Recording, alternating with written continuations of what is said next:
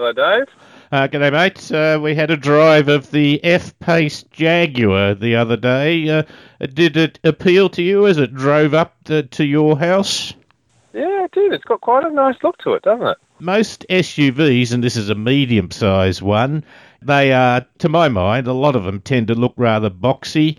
Land Rover Discovery Sport is probably a better one. Just a straight Land Rover is a bit boxy in that. The other ones, they're starting to get there. Next week we'll have a look at the Mercedes-Benz GLC class, which comes, among other things, one with a fastback look. I'm not sure that enhances the look or not, but really to make an SUV look good is pretty hard going, isn't it? Yeah, and I think they've really nailed it with this one. It's quite an elegant, not over-designed or anything. It's a subtle elegance.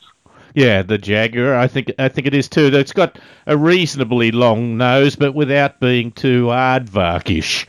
That I think some cars tend to look. I think of the Infiniti, some of their models there, particularly the early ones, were like that. This has a strong nose, but not over the top, and the grille on the front is clearly modern Jaguar, not the old style, but clearly modern. And I think, as you say, the balance of that is rather nice.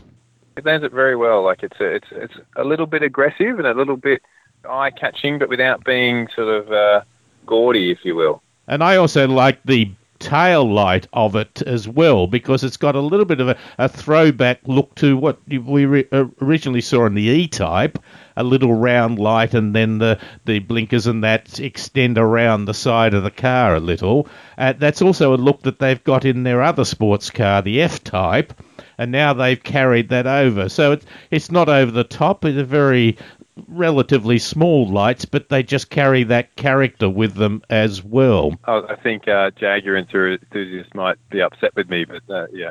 A, I didn't notice, and B, it didn't particularly jump out at me as a amazingly attractive rear of the vehicle, to be honest. Very hard to make an SUV look good at the back. That's true. It's not going to necessarily appeal to young people, but it's a nice little nod for us oldies, I think. A very strong grille on the front as well. So a little bit of tradition in the modern sense, without going back to the old Mark IIs or that, but not bad. Now, this class, do you know this class? That's medium-sized SUVs greater than $60,000 has gone up about 45% in the sales last year. Yeah, no wonder Jaguar wants to get in on it. Yeah, and I think that's exactly the point.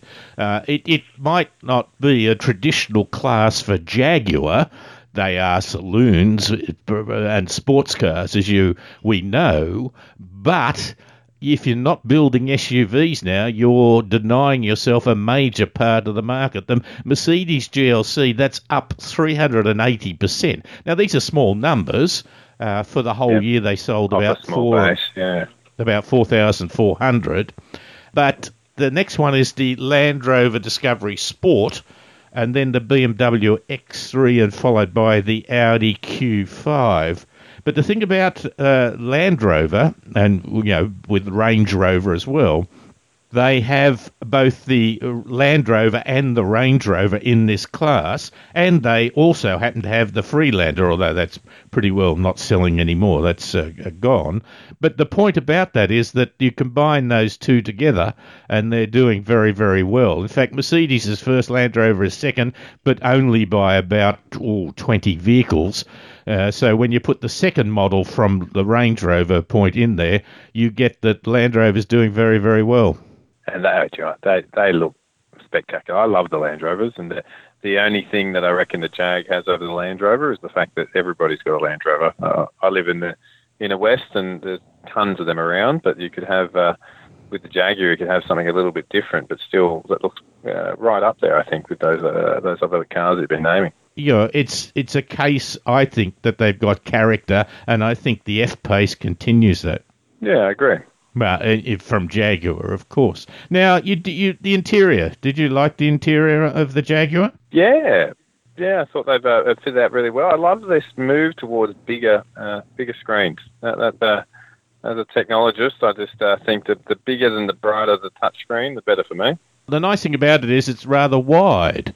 And so you can divide it into two. You can have something that's quite clear still there and something else on the left, like your radio, and on the right you can have your navigation. It gives you that sort of vision. I like them big too because very small screens don't fit my fingers very well at all, particularly if it's a touch screen. If you're driving, you just don't want to have precise aim to get the right button. You just want to throw your hand at it. I think that's exactly right. Of course, something like the Tesla has a huge screen, a bit like your Mac computer turned sideways, running sort of up and down. That's the way to do it. The other thing I like about the Jaguar, and we're seeing it on a number of cars, is the navigation information is very clear. You not only get an arrow that says turn left, but it might give you an indication of the signposting that you're likely to see. And I really like that, and it had the sort of integration with it on the screen in the center of the dash, but also on the heads-up display and sort of where your speedo is. So you've got lots of points of reference, whichever's sort of most comfortable to you. Yeah, the head-up display might just have the arrow, but as you say, on the dials in front of you, it might have the signposting or an example of what the signposting will look like. You know, an arrow to the Harbour Bridge or in Sydney, for example. So I like that, but without going over the top, it still has an element of simplicity about it, which I think is important. How much are they worth? You're starting at a bit over $74,000 plus on-road costs, pushing near 80 at least for the base model. It then is about $84,000 to go up to the next 3-litre V6 diesel. It does go right up to the top of the range.